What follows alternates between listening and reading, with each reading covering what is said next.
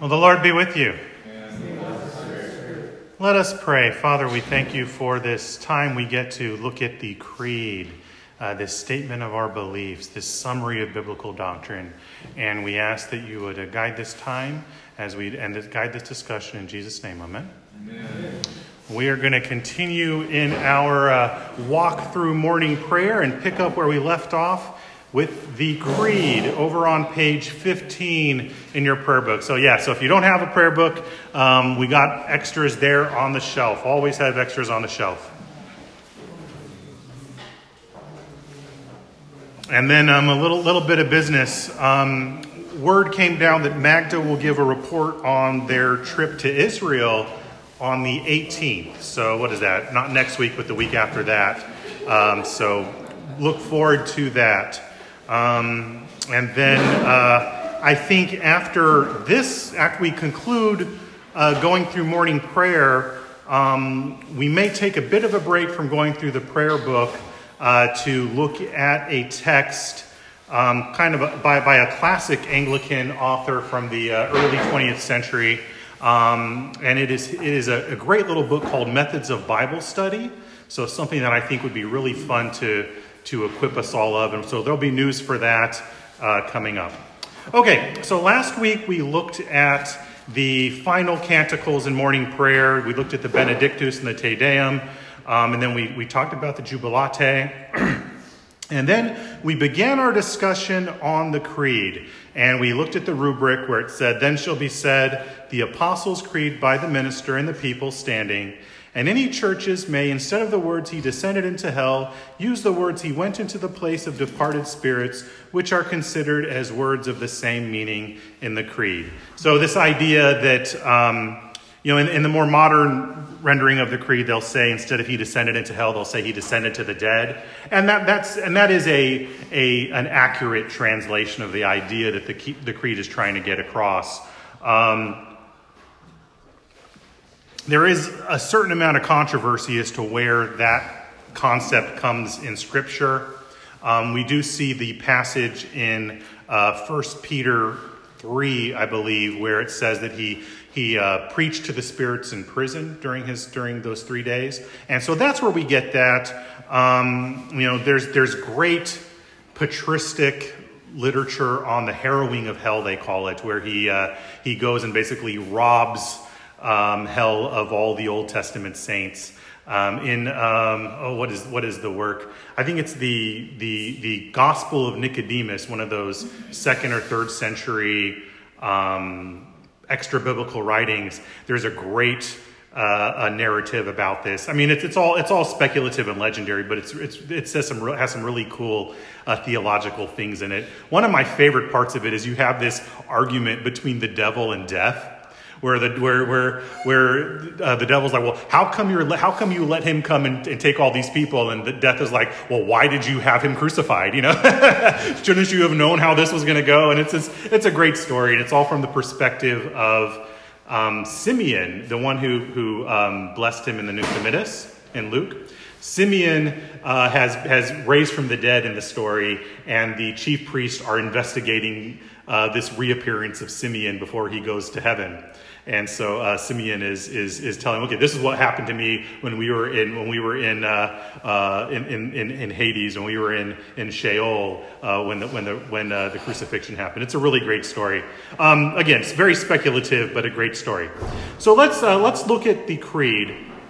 Let's go ahead and recite this together. I believe in God, the Father Almighty, maker of heaven and earth, and in Jesus Christ, his only Son, our Lord, who was conceived by the Holy Ghost, born of the Virgin Mary, suffered under Pontius Pilate, was crucified, dead, and buried.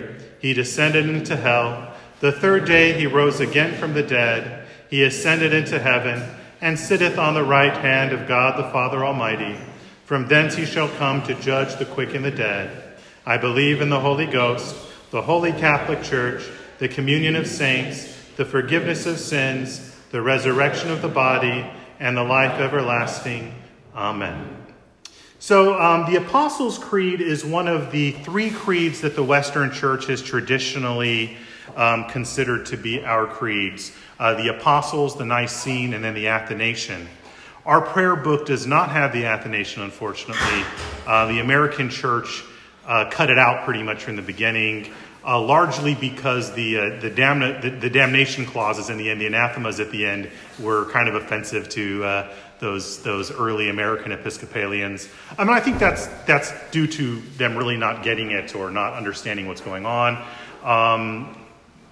In the 79 prayer book, they did bring back the Athanasian Creed for special occasions, especially Trinity Sunday. And usually here at All Saints, we will look at the Athanasian Creed during Sunday school at Trinity Sunday, though we don't recite it liturgically because it's not in our prayer book. We try not to bring in innovations here at All Saints. That's a way of problems. If we were using the ACNA liturgy, or God forbid the 79, which is forbidden by our bishop to do, but if we were using one of the more modern liturgies, we would recite the Athanasian Creed on those times. But we are going to be sticklers for the prayer book that we use. We're going to submit to that discipline. So, the Apostles' Creed. What is this creed? Of the three, it's the simplest of the three. It's the shortest of the three, and it really gets into the details of things less than the other three.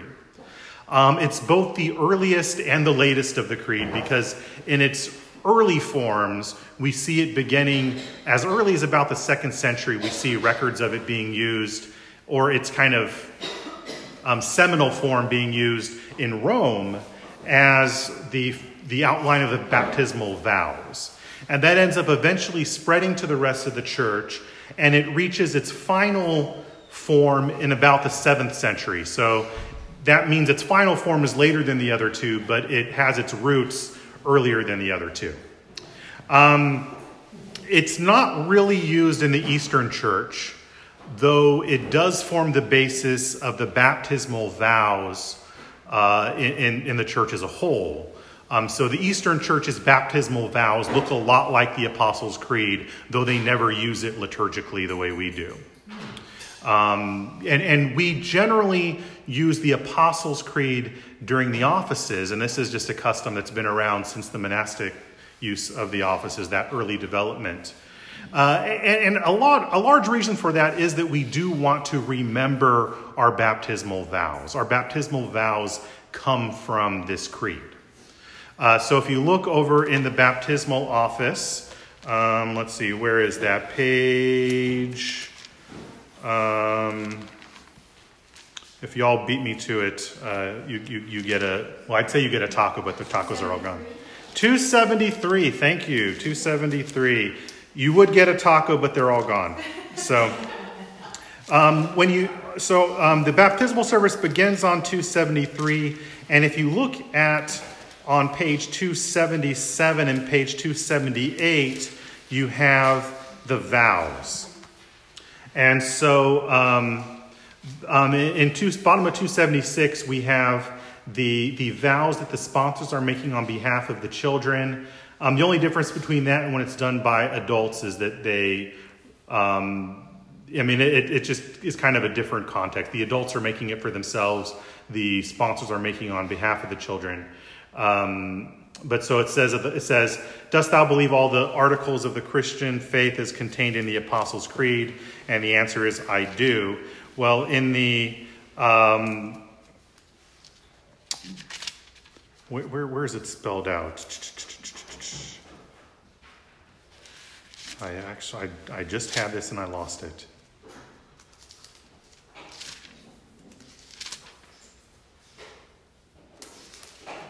I know it's in here, but it's been a long time since I've done a baptism is really the problem.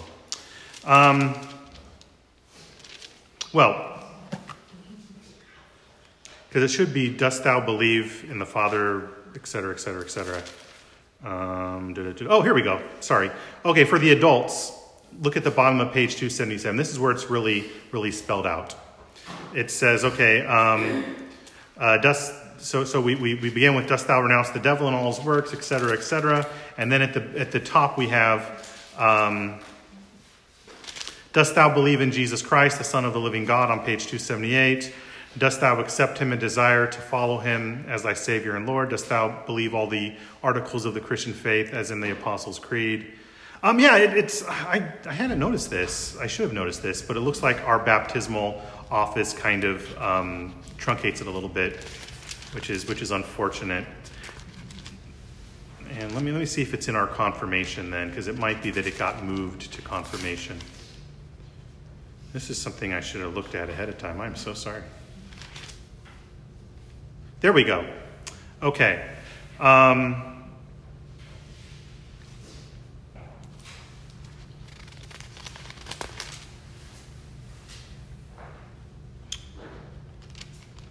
It really doesn't. Yeah, that's actually really disappointing. I remembered it being here, but maybe it's not directly in here.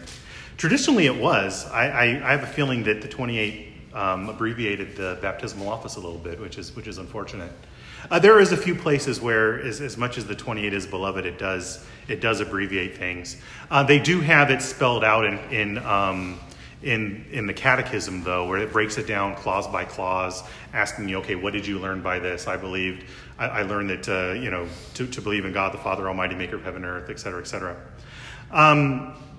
This forms the bare bone basics of what we need to believe in order to assent to being a Christian. So in terms of whether it's being baptized as of your own volition, or whether it's being confirmed and be basically reaffirming your baptismal vows, it's expected that this creed is what is the bare minimum for understanding your belief.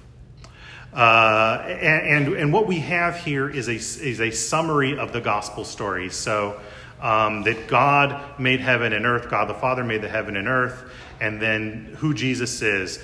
He's the son of God the Father. He's our Lord. He was conceived by the Holy Spirit, born of the Virgin Mary. He suffered under Pontius Pilate, putting it in a very specific time period. One time, an unbelieving family member asked me, well, does it really matter if you could prove that Jesus never existed, would that matter if he was a Christian? I was like, oh, absolutely it would. You need to have this be a historic faith. And this family member was astounded that would be the case, because in his study of various comparative religions, it doesn't seem that the actual historic veracity really matters, as long as you believe things and treat your neighbor well. Well, as Christians, it does matter.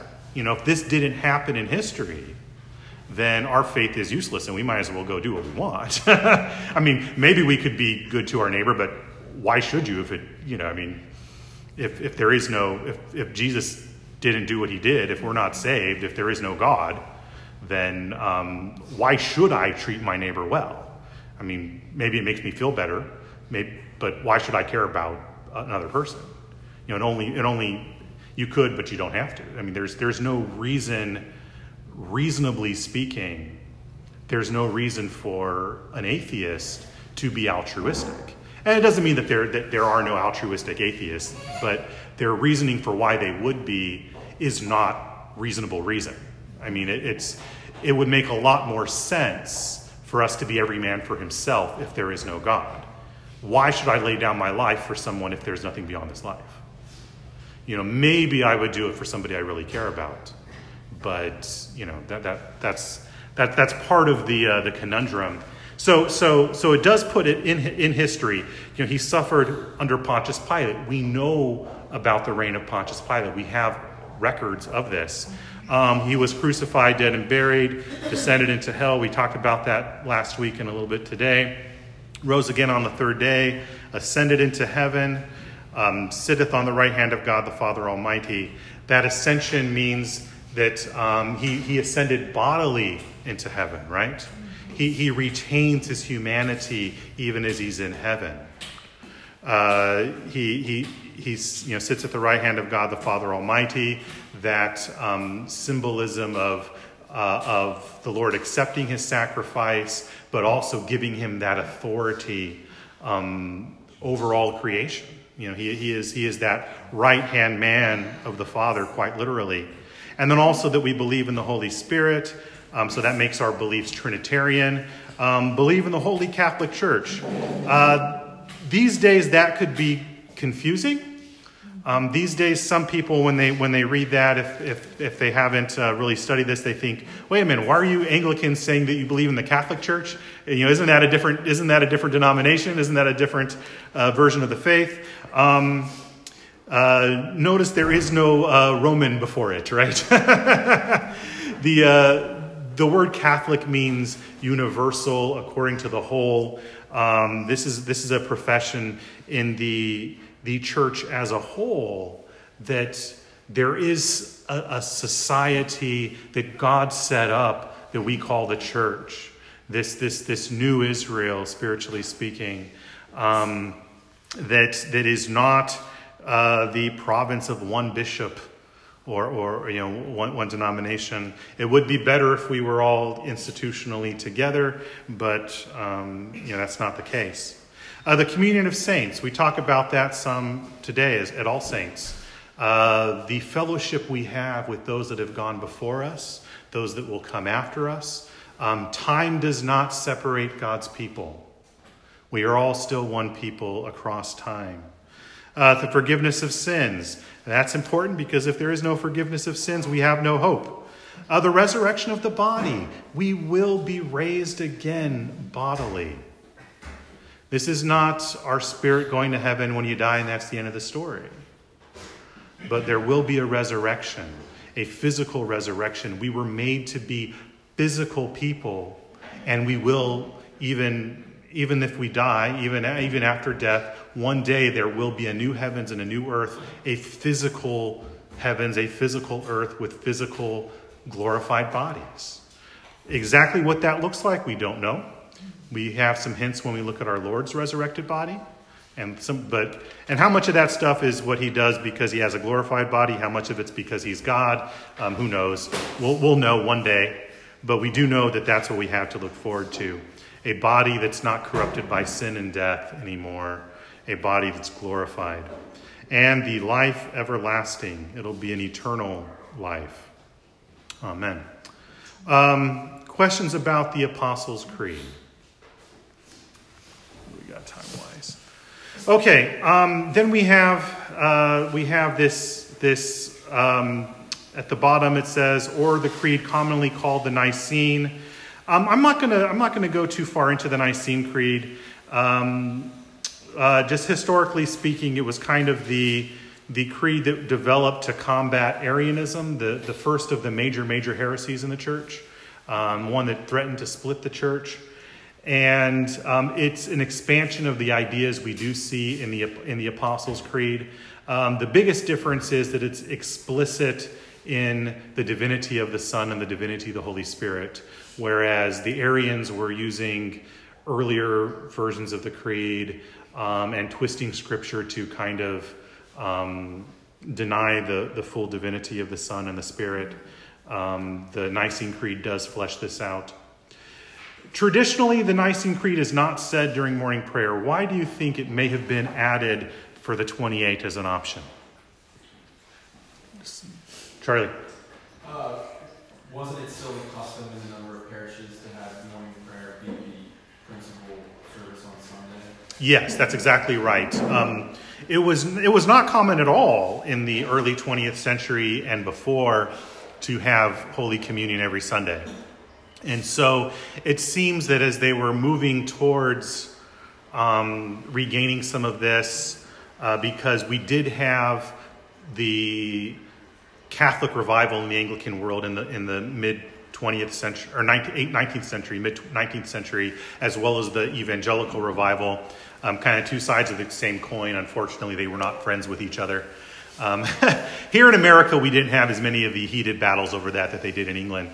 But there was this push towards moving towards more frequent communion by the 20th century, but it was not yet common the way it became in the later half of the 20th century.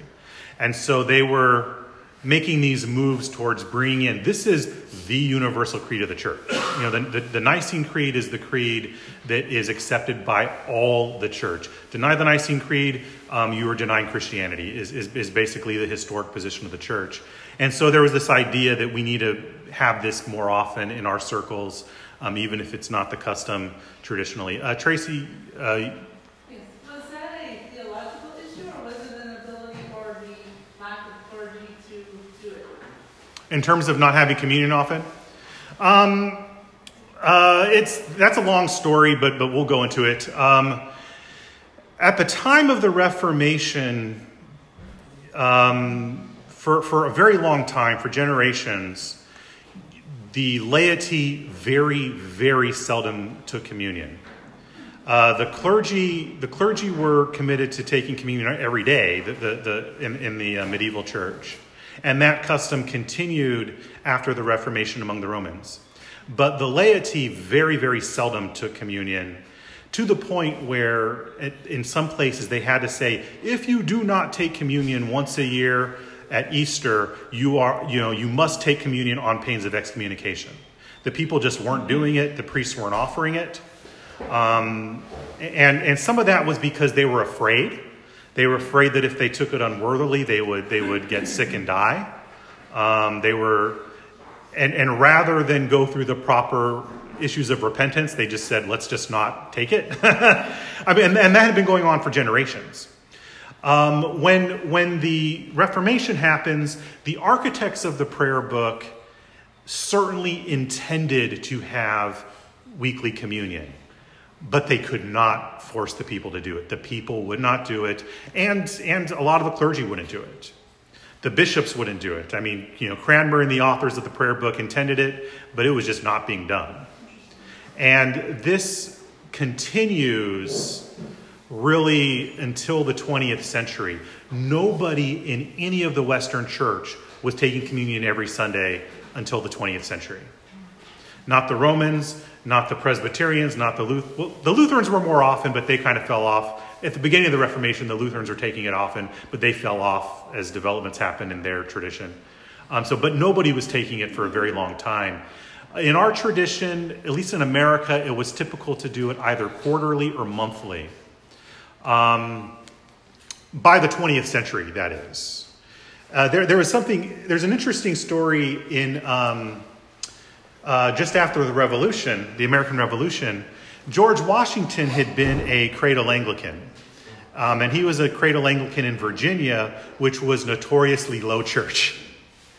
The Scottish influence made for other parts of the colonies to be more high church. And so you start to get a slightly more frequent communion happening after the Revolution because of the high church influence coming from Scotland.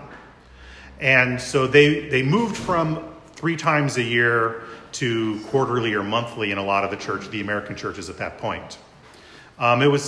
Monthly doesn't become common for later, but George Washington would excuse himself on those Sundays because in his tradition, they took it 3 times a year, and anything more than that was impious.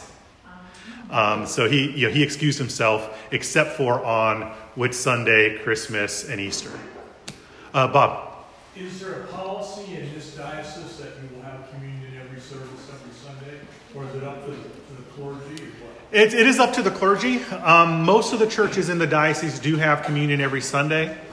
I do know of one parish. It's actually the parish my parents go to, where they have it 2 or 3 times a month. They don't have it every Sunday. They're a much more lower church parish, and I know that one of the weeks they don't have it. They do morning prayer instead, and have missionaries come in to talk about the missions. And I don't remember if they do that twice a month or just once a month. Good friends, they are the exact opposite of us in our churchmanship, though.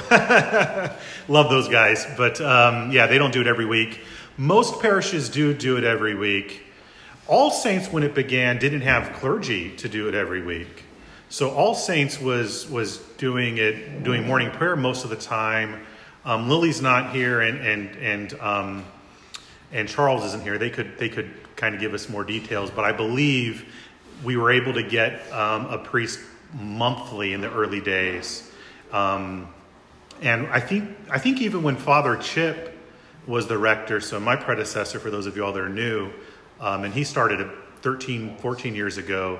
I don't think they were doing it every week when he took over. I think he's the one that introduced weekly communion here at All Saints, as well as a second service. I was looking at the duties of the laity in the ACNA's Constitution and Canons recently, and one of the duties of the laity is to worthily take communion often. That's an interesting idea because what is necessary for worthy reception of communion? Okay, repentance, baptism, and you need to be in love and charity with God and with your neighbor, right? And intend to lead a new life. Yes, exactly, and intend to lead a new life. So the idea is we said right there in the Constitution and Canons of the Church, of the ACNA, if you've got issues that are barring you from communion, get it dealt with. Because one of your duties as confirmed laity in the church is to take communion often. We don't define often, but it is. Charlie.